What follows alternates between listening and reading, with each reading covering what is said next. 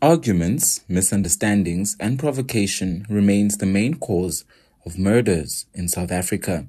Police Minister Bheki Cele released the crime statistics for the last quarter of 2023 on Friday. Cele said 7,710 murders were reported between October and December last year. More than 1,100 of these were because of arguments, misunderstanding, or provocation. As we unpack the third quarter crime statistics for the past two consecutive terms, we had noted a reduction in the number of murders reported.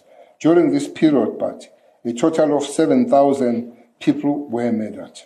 It is disturbing and concerning that the number of people murdered during this period increased. This is 3 months beyond the Operation Shalela, increased by 2.1%, leading to 155 more people died, that is last 3 months. More people murdered as compared to the same period. The provinces of KwaZulu-Natal, Eastern Cape and Free State must be singled out and commended for being able to register a reduction in the number of people murdered during this period.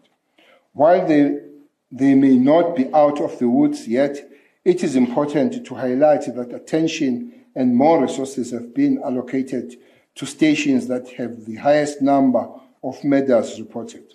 The majority of the top 30 stations where murder was most reported includes the Western Cape, KwaZulu-Natal, Gauteng, and Eastern Cape. Among the top 5 stations where murders were reported are in Inanda, in KZN, and Mfuleni, Gugulethu, Nyanga, and Khayelitsha in the Western Cape.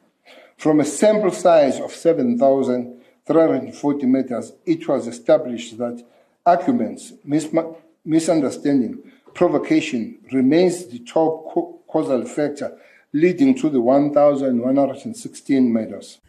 More than 400 murders were linked to vigilantism and mob justice attacks. Gauteng had the most murders, followed by the Eastern Cape and KwaZulu-Natal.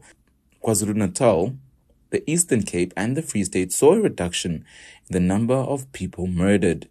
Kidnapping has become a lucrative commodity in South Africa, according to the minister, with more than 3,000 suspects arrested in the past 2 years. Reporting for Times Live, I am Thabo Shabalala.